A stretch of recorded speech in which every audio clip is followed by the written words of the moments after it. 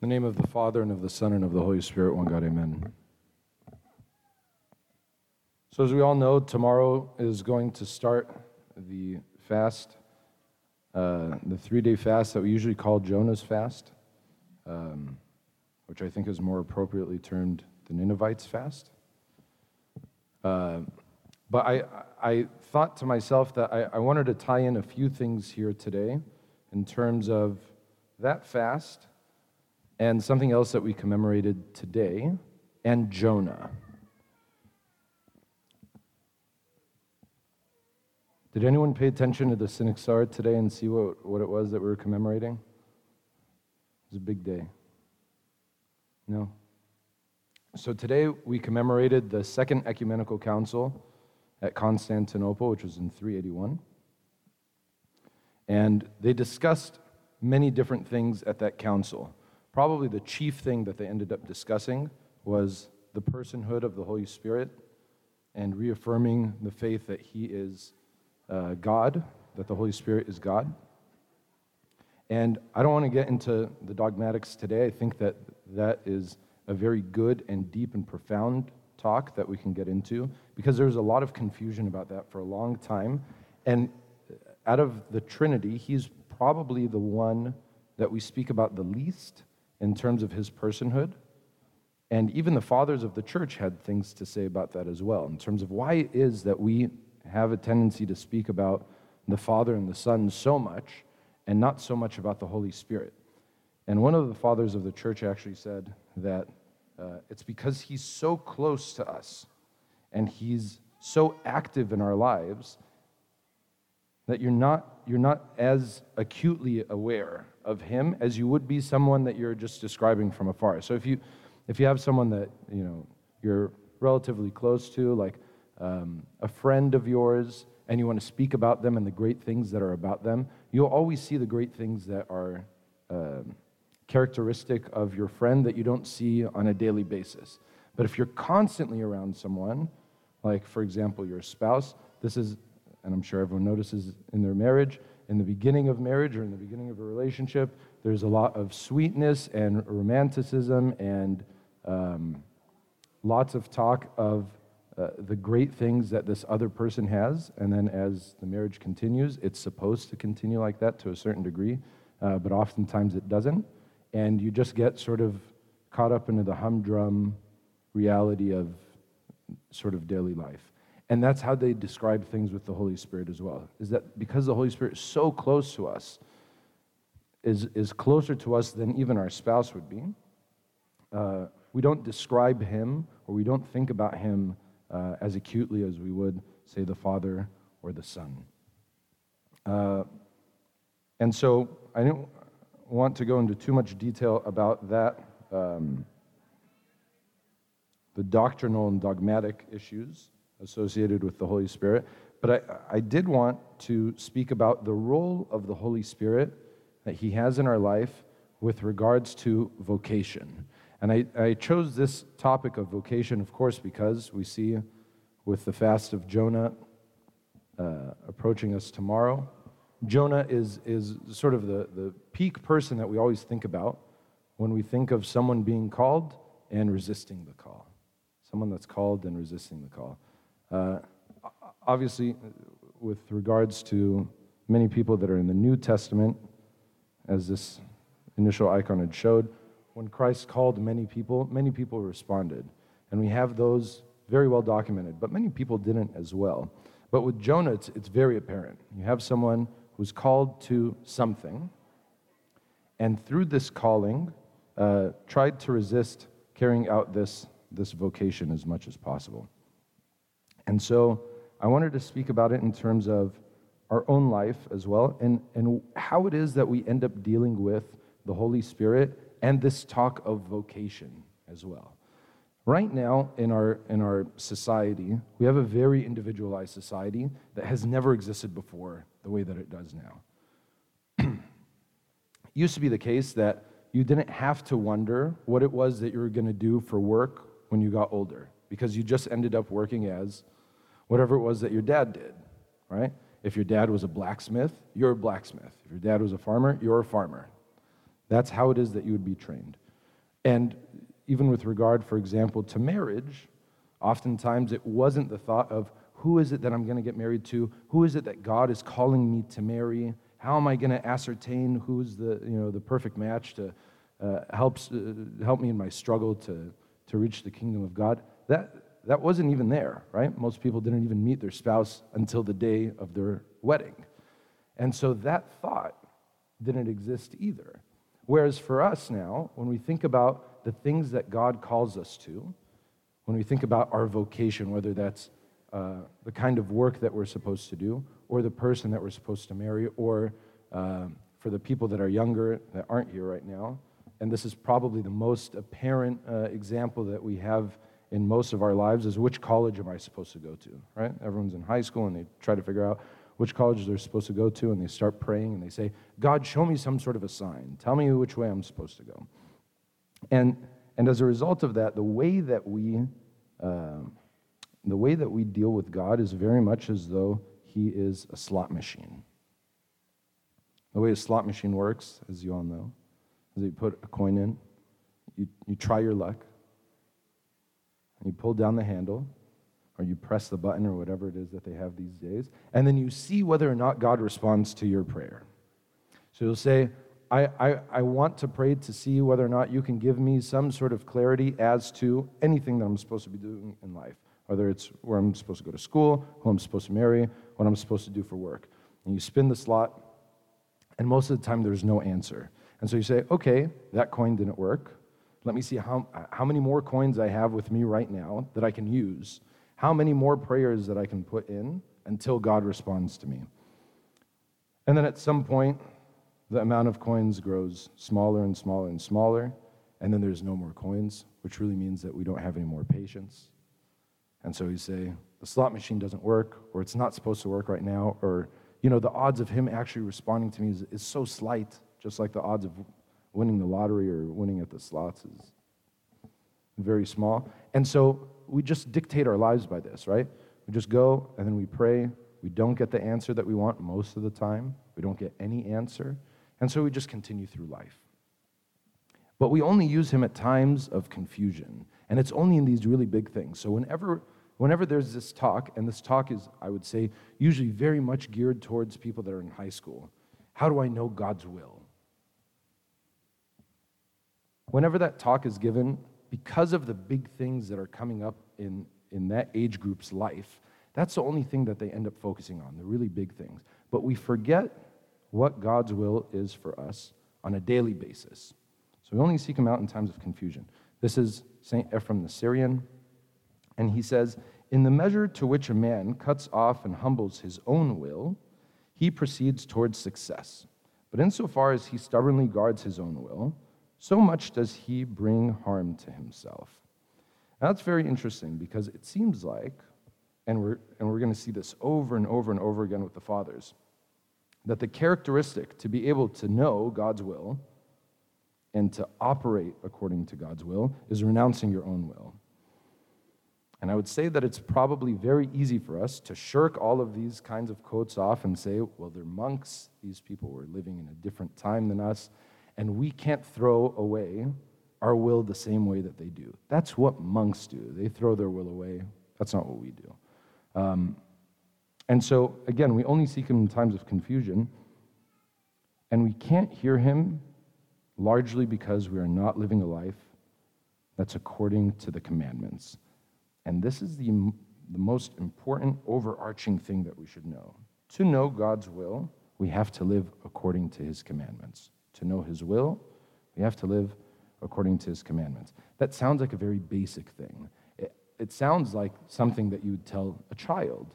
And yet, these are the things that we don't do the most in our daily lives. We don't actually abide by his commandments the way that we're supposed to. And we're going to get into that a little bit. So again, God is revealed in his commandments. It says, this is Christ speaking in the Gospel of John. He says, he who has my commandments and keeps them, he it is who loves me. And he who loves me will be loved by my Father, and I will love him and manifest myself to him. This is supposed to be the goal in our life, right? Is to love God and to feel like we're also being loved by God. right? Not sort of an emotional feeling, but to understand that God's providence is over all of us. And because we don't live a life that is according to his commandments, we're not aware of this. God's providence, his love, extends over to everybody, regardless of whether or not you love him back. He's still taking care of everybody. St. Isaac the Syrian, he says, the protection and providence of God extends over everyone, but the only ones who see this are those who cleanse themselves from sin. Those are the only ones that are aware of what it is that God is doing. And they're aware of it because they keep his commandments. Even if you don't keep his commandments, he still loves you. He's still looking out for you, still taking care of you, even if it's not necessarily in the way that you think it should be. And so we have here a quote.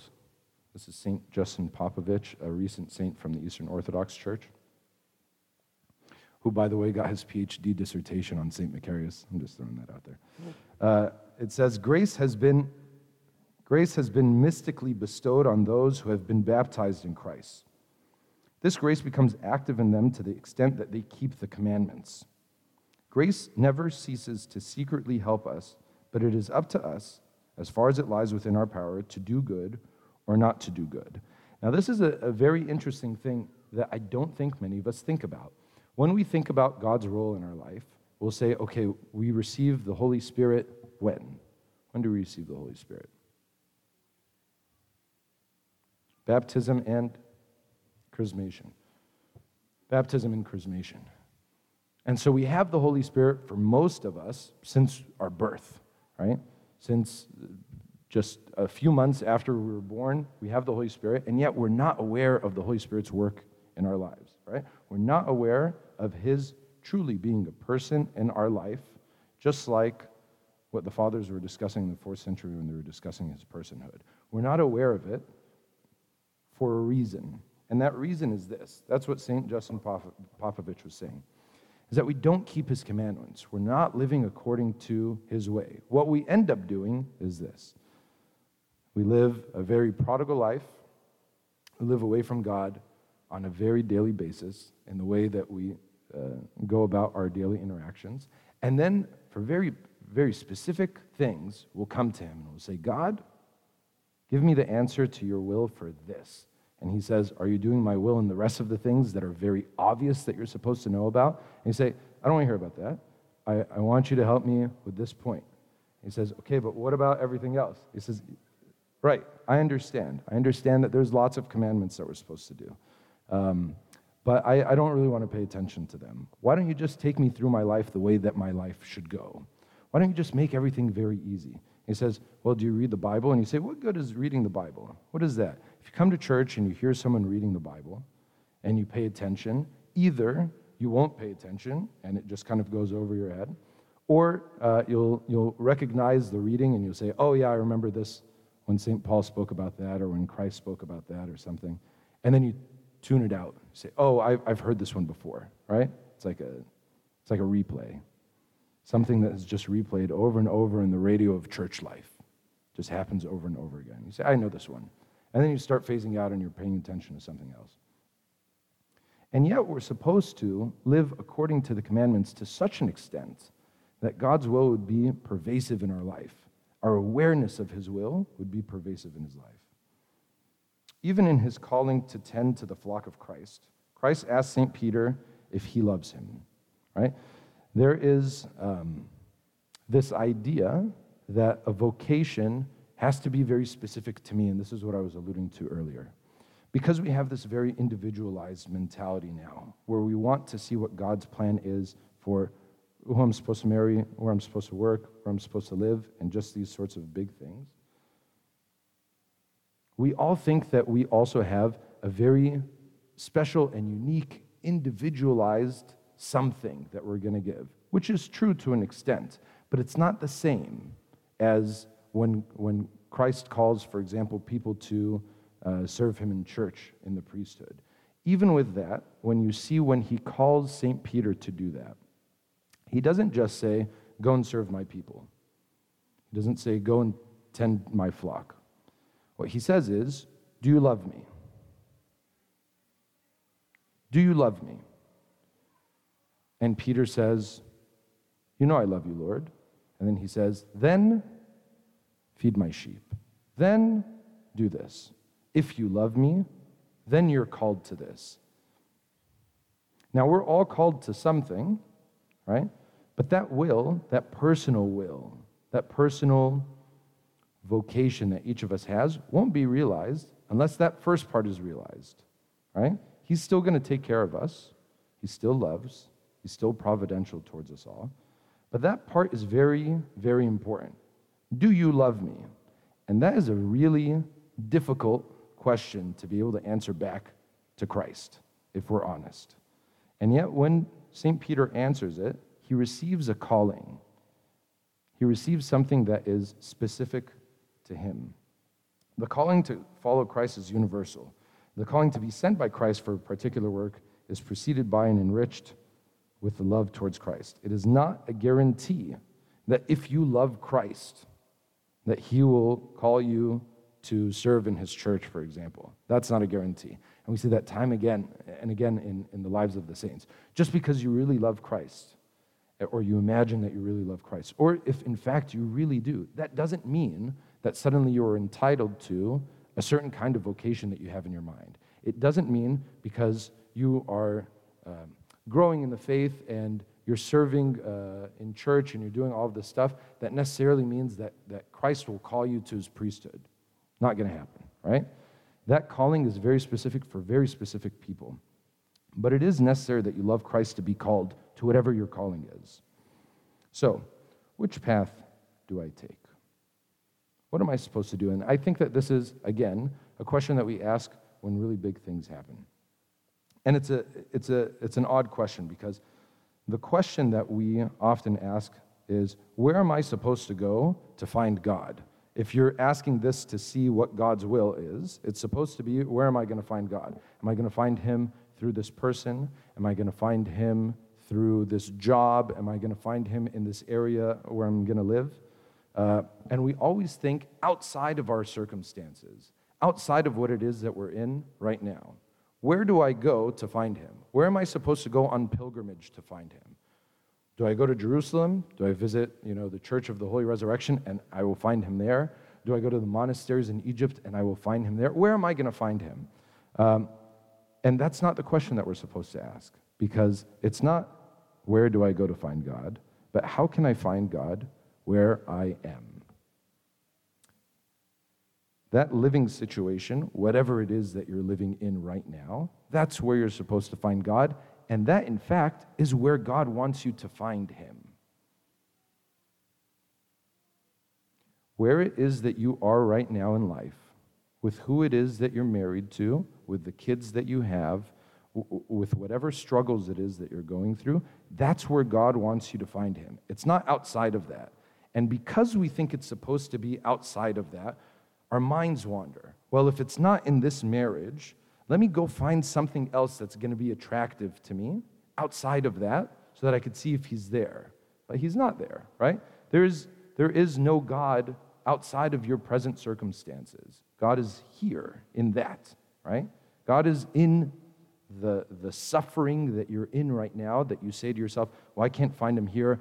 I wish my circumstances were different so that I can find him. And he says, you're supposed to find me right where you are. This is Saint Syncletica. She is a giant of a mother of the church. This is one that we often don't speak about enough. Saint Athanasius is said to have written her life as well, so he wrote in the life of Saint Anthony and Saint Syncletica. And this is one of her sayings, and I've always loved this saying. She says, there are many who live in the mountains and behave as if they were in the town, and they are wasting their time. There are many people that are monks, that are out there in the desert, that because of where it is that their heart is, where their mind is, they're wasting their time. It is possible to be a solitary in one's mind while living in a crowd. And it is possible for one who is a solitary to live in the crowd of his own thoughts. That's the crowd, right? It's possible for you not to be a monk, to live just the exact same way that we all live right now, and to find God in that.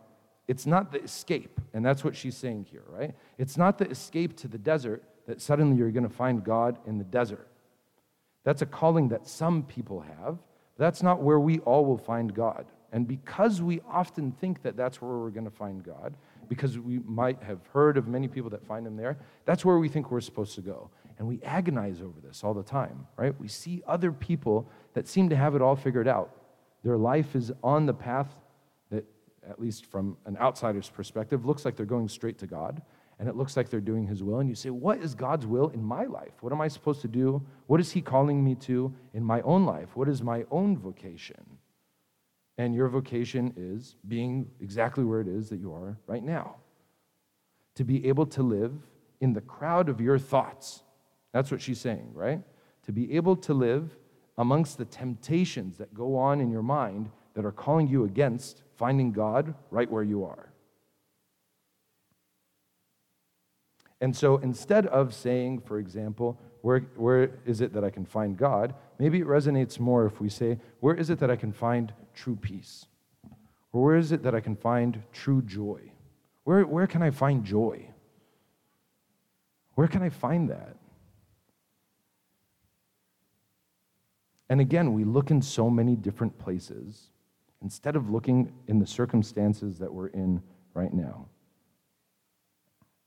Sometimes it seems as though God disagrees with what it is that you think your life should, the direction that your life should be going in. It seems as though you'll say, I think that it's right for me to, for example, marry this person. I think it's right for me to marry this person. This is the person that I want to spend the rest of my life with. And for some reason, that doesn't end up working out. No good reason. No good reason. Something just completely breaks down, and you say, but I did everything right. I prayed, I fasted, I went to church. Everything in the relationship, I was doing it as honorably as possible, and suddenly, for some reason, this didn't work. Or the same thing with a job, right? Where we say to ourselves, well, if I'm very respectful and I'm very motivated and I show people my motivation, maybe then I can get that promotion. Or maybe people just start treating me a little bit better than what it is that they're doing right now at work, right? And what we end up finding oftentimes, which frustrates many people to no end, is that the Spirit doesn't want that. The Holy Spirit doesn't want your life to go that way. And you say, why? It seems like that's what I'm supposed to do. We read this in the book of Acts, where it says, and they went through the region of Phrygia and Galatia, having been forbidden by the Holy Spirit to speak the word in Asia. That's all it says. They were forbidden to speak in Asia. Why were they forbidden to speak in Asia? What was it that they were so aware of that made them realize that they're not supposed to go to Asia, which is Turkey? The region of Ephesus is what they're referring to here. Why couldn't they go there? I think when we read this, or when someone comments about this, what we think of is that the Holy Spirit made it abundantly clear to St. Paul. Holy Spirit appears to St. Paul, and he says, I know you want to go to Asia, but you're not going to go to Asia. You're going to go to this other place. It's perfect. Now I know what it is that I'm supposed to do. And then we agonize again, and we say, God, why isn't it that you make it so obvious to me, right? Why can't you just give me direction like that? Like St. Paul is doing this, and he's serving. I want to do good things too. I'm serving. And for some reason, you're not giving me that level of clarity. And when I think about this, I don't think that the clarity that they got was some sort of miraculous manifestation, the way that we want it to be. I think probably, and this is my conjecture, I think probably what ended up happening was that they noticed that the circumstances around them were not allowing for it to happen. And because they saw God in the negative circumstances as well, they accepted it. They saw, for example, that they wanted to take a boat to get there, or they wanted to, caravan over there or something, and it wasn't happening. Whatever it is that they were trying to do, it didn't work. And instead of saying, but God, I'm trying to do your will. I'm trying to take your word. I'm supposed to be an evangelist, right? I'm trying to take your word to people that need to hear your word. That's a very good thing. That's how I'm supposed to be living my life, right? Why isn't it that you're allowing me to go do that over there? That's not the way that they think, right? Because they had conformed their mind to be able to find God, not just in the positive things that he allows for, but in the things that he doesn't allow for. They saw the circumstances, all of their circumstances that they went through, they saw God's hand in that.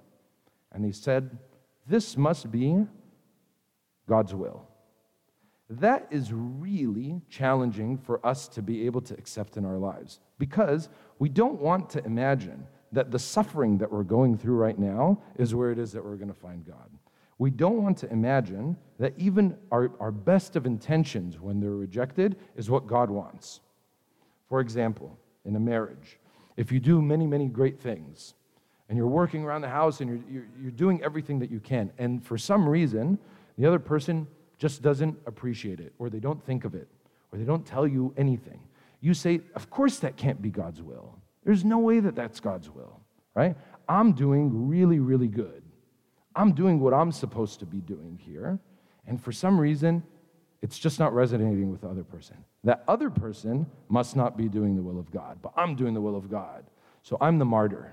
I'm the one that's suffering. I'd venture to say probably that maybe most, if not all, married people think this way, right? And those people that say, not me, God bless you, you're probably sitting right next to your wife. So, but that's the way that we think, because it's so challenging for us to be able to say, maybe the way that it's going is the way that it's supposed to go for me to find God in that.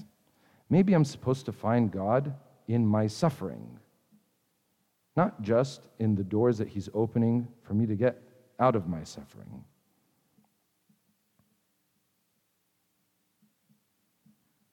This is St. Silouan the Athonite, again, a very recent Eastern Orthodox saint. He says, how can you find out if you are living within the will of God? Here's the sign. If you are troubled about anything, what a condition. If you are troubled about anything, this means that you have not completely given yourself over to the will of God.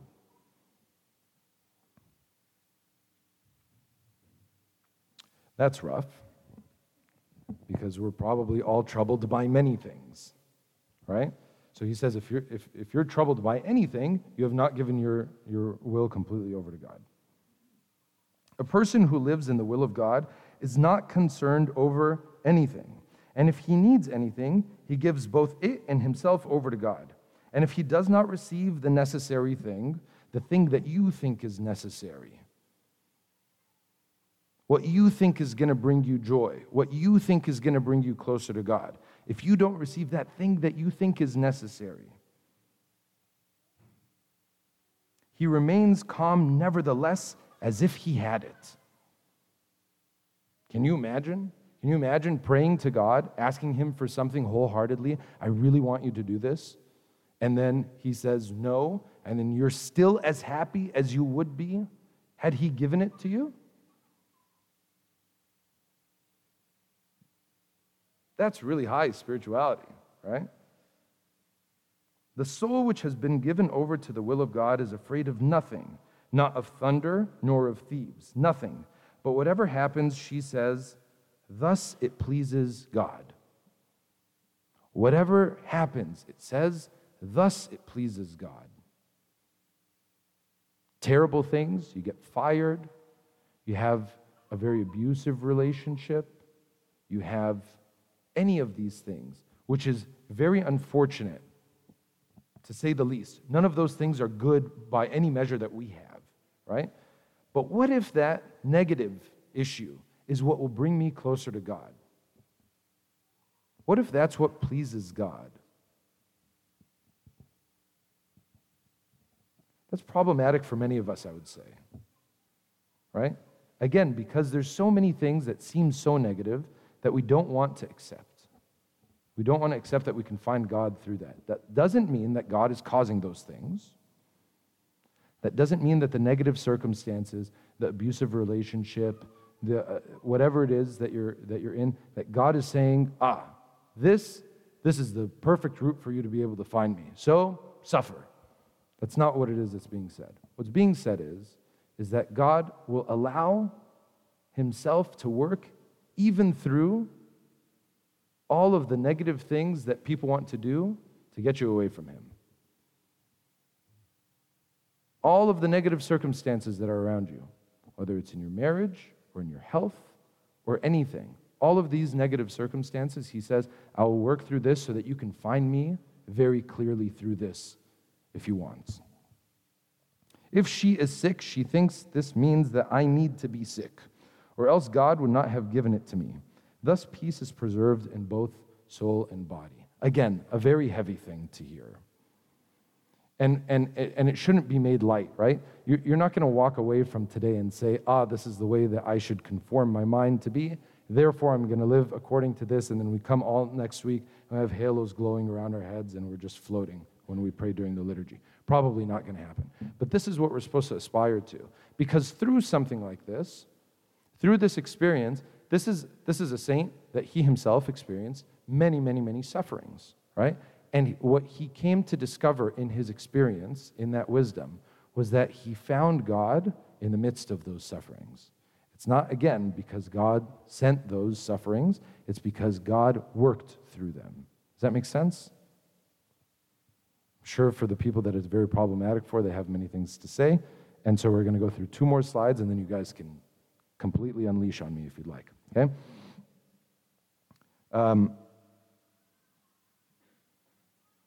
And so we have this struggle.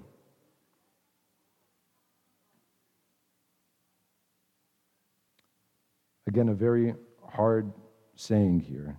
It says, trials show the way, not the path of ease. Most of the time we're trying to find whatever it is that's going to be the easiest for us. Especially in a job, for example. Where is it that I'm going to be able to sleep the longest in the morning, and then I can start at 9 a.m., and then I'm going to go over there, and I'm going to have assistants, and they're going to treat me very well, and they're going to give me tons of money, and everything is just going to be so smooth. Where's this perfection going to happen? Where's this spouse, this magical spouse that's going to appear, that's going to give me everything that I need in my life with all of my own psychological shortcomings? Where's this magical person going to come from? Trials show the way, not the path of ease.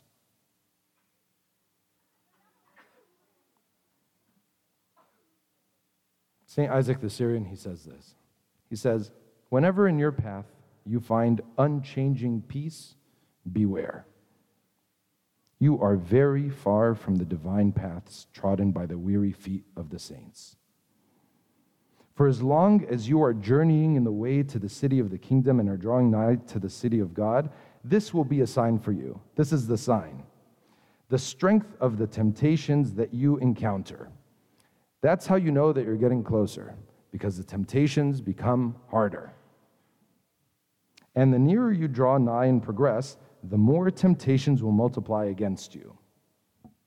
Again, this is a saint that's saying this, right? St. Isaac the Syrian, who we think, when he's writing this, is above all of these temptations, right? But of course that can't be true, because he's a saint, and he's the one that's writing this. That must mean that he's acutely aware of the fact that he has a tremendous amount of temptations, more so than when he started off his spiritual life as a monk, or when he became a bishop, or when he went back into the monastery.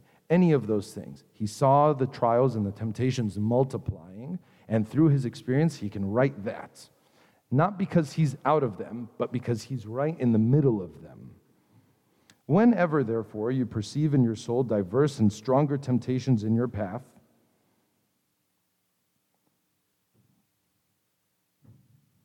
know that at that time your soul has in fact secretly entered a new and higher level. That should be some comfort. The fact that the temptations are getting harder, the fact that even the psychological strain, the emotional strain, the physical strain, all of it is getting harder and harder and harder, he says, that is the sign that you're getting to a new level.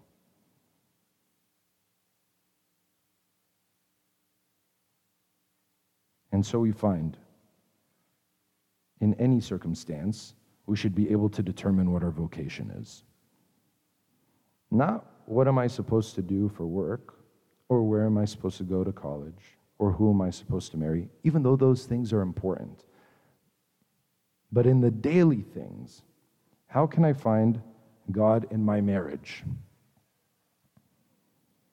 Again, the way that you find God's will is by keeping his commandments, right? That's what we said. Those who keep his commandments, those are the ones that are living according to the will of God.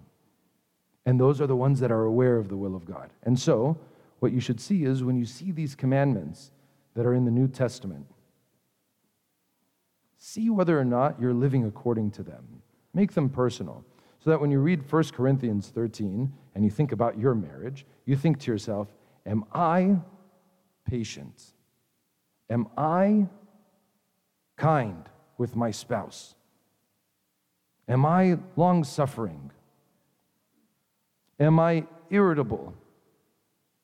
Am I resentful? That's 1 Corinthians. That's where you find God. You find it in the midst of that, where you say, this is not going according to plan. This is not what it is that I wanted.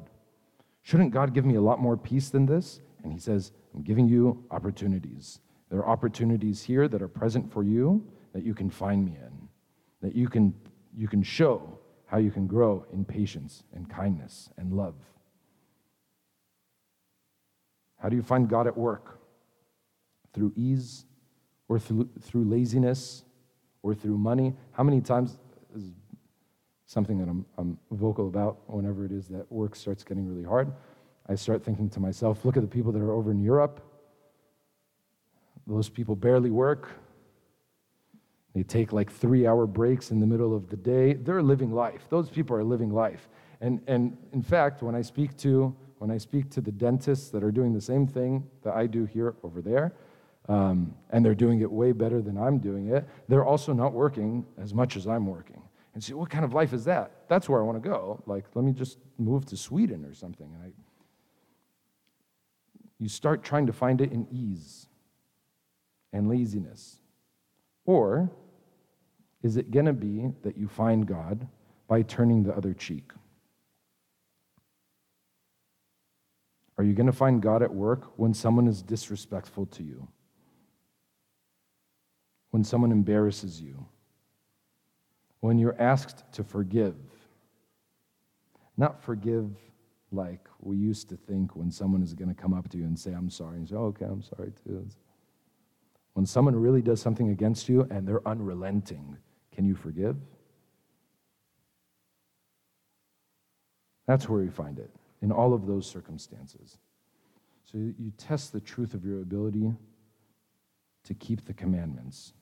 And through that, you will find that the will of God is pervasive in your life. So that it's no longer, what is it that God wants of me? It is, what is it that God wants of me in this particular situation that I'm in whatever struggle it is that I'm in? How can I find him there? And he will always be there. Questions?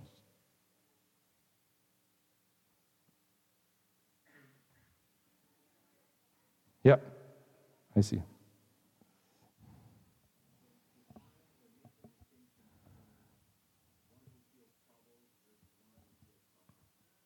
I think both of those things are very related to each other. And I think that it's not fair to us or to our humanity to say that we can't feel troubled, or we can't feel like we're suffering, or it's wrong to feel like we're suffering, or it's wrong to feel like we're troubled. Those things are realities that we have, right? Even Christ felt troubled. And thank God that he did and that they wrote it so that we know that that is normal for human beings to feel. I can't give a very distinct difference between feeling troubled and feeling suffering, because we are supposed to be an integrated unit. We're not schizophrenic, right? We're supposed to be an integrated unit so that when my body suffers, or when my mind suffers, or when my soul suffers, or when I'm in a bad emotional spot or a psychological spot, all of those things are me. That's me suffering, right? And so it's not that God... I like how it just kept going, too. That was a good part. It's not just that God is particularly after relieving a certain kind of suffering. It's to find him in all of that.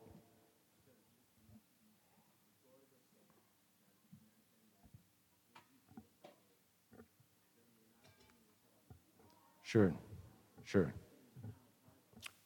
So, troubled in this particular situation, what that means is the kind of trouble that you would feel when you are not willing to accept your circumstances. That kind of trouble is something that I myself go through on a daily basis, where I feel like I don't want to accept what it is that I'm in. And I don't want to, what that really means is that I don't want to accept that I can either find God through this circumstance or that God sent this circumstance to me. I don't want to accept either of those. And it has to be one of those things, right? It's either that I will find him in it or he sent it to me so that I can find him in it. One of those two.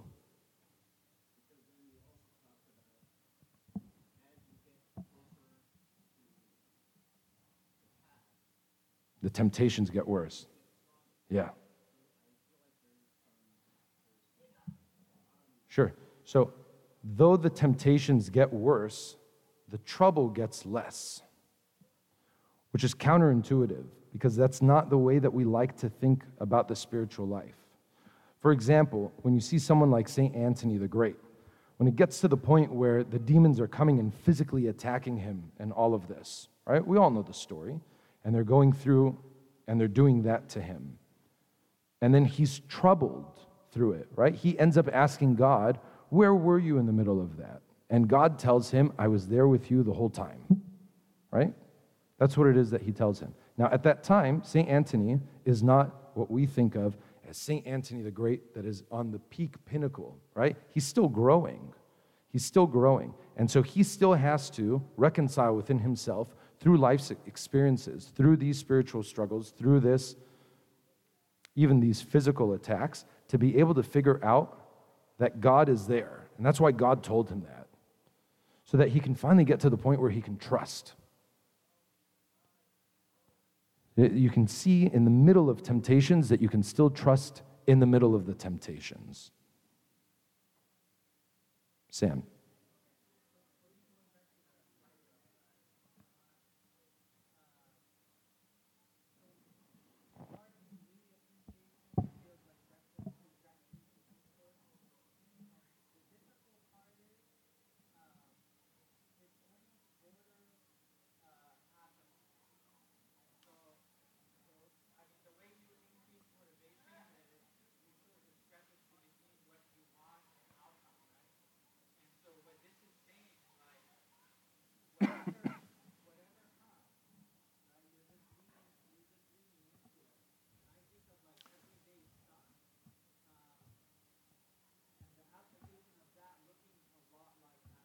I don't think that it's apathy because it's not just not reacting to it, right?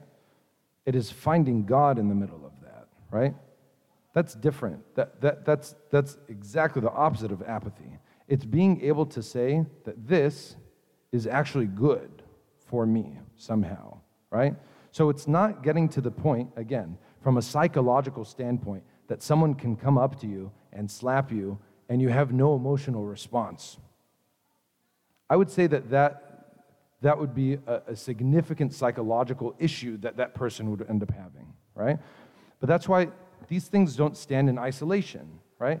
It has to be integrated so that you can see that what you're progressing to is not just quieting down my own thoughts, my own reactions, my own way of encountering the kinds of temptations that are coming at me. It is that I'm not just attenuating that, I'm trying to find God in the middle of that, right? So there's a growth that's there. That's the trajectory, is the growth towards that, towards accepting not just your situation, but accepting that God is in that situation. I would say that that's very different.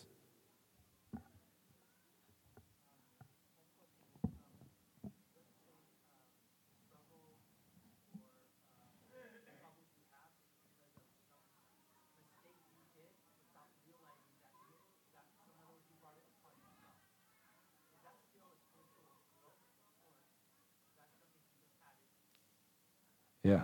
So the question is, what if you're the one that messed up and you brought it on yourself? Or even if it's a guilty mess up. He's saying if it's an innocent mess up and you brought it onto yourself and now this is what it is that you have to live through. You will still always find God in the middle of anything, right? There's never going to be a situation where it gets bad and then God says, this will never happen. God will never say, well, I mean, you asked for it, so sorry. You deal with this on your own. But you know what? That one was really bad. Let me at least take care of your ability to eat. Let's do that one. But this one that you brought on yourself that's really bad, whether by innocence or by guilt, he'll still be found in that. Yeah, of course. And I think that is what the monks very acutely are aware of, is that we bring on a lot of things onto ourselves. And thank God, not only that he's very merciful, but that he's so loving that it's not just your external circumstances that are happening that would allow for you to see him in the midst of those, but it's also your own internal shortcomings. You know, like I'll give you an example for myself. When I was like 15 years old, and I would go to confession. You know how Abuna's not supposed to tell your confession? You're also not supposed to say your confession, but I'll say it. I would go to Abuna and I'd say like, Abuna, I'm proud. I'm a proud person. I don't know how I'm proud, but I'm sure it's there. Like I'm sure. And then as I've grown older and older and older, I've been able to see more and more and more situations where that manifests itself, or I can bring that onto myself. And I would say, this is not to my credit, this is actually to my demise, but this is just to show God's glory here, is that he shines light on us so that you see more and more of your shortcomings, both the ones that you brought onto yourself, both the ones that are just inclinations of our fallen nature that are specific to myself, and the things that I've brought on very willingly, which is why prayers that when we say those things, voluntary, involuntary, consciously, unconsciously, take on a different meaning when you put them in this frame. Because it's not just those things that come innocently, it's also the things that I very aggressively grab onto and I say, God, I don't want to let go of this sin. This is really great. And I'm struggling in this, but you can try to help pry my fingers away from it. I really want to hold on to it, but just try a little. He's, of course. And he tries, and he says, nah, not yet. But he's still there. Yeah. Right.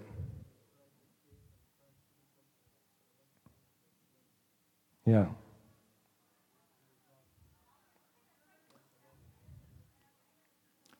I think it was St. Gregory, the theologian, that said, Jonah was not so spiritually inexperienced so as to be able to say, I can run away from God. Someone that he chooses to be his prophet.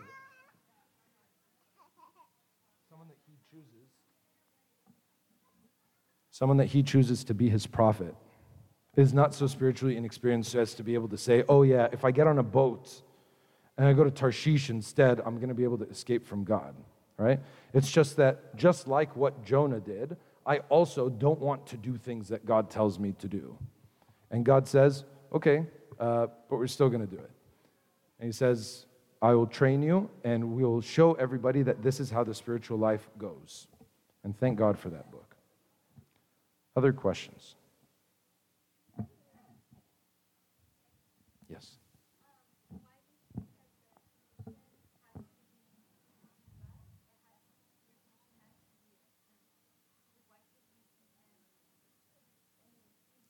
Yeah, it would be nice, right? The question is, why can't you just see God in a very easy life?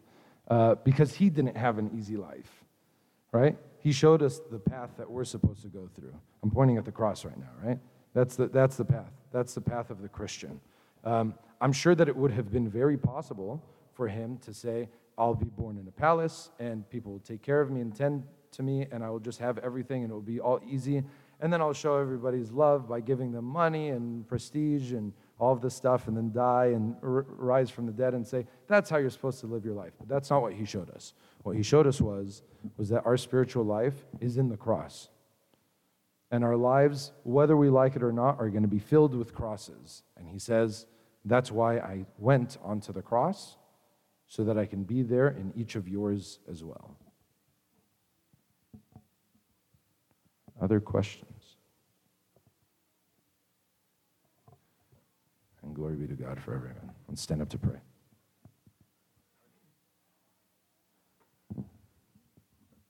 Arch.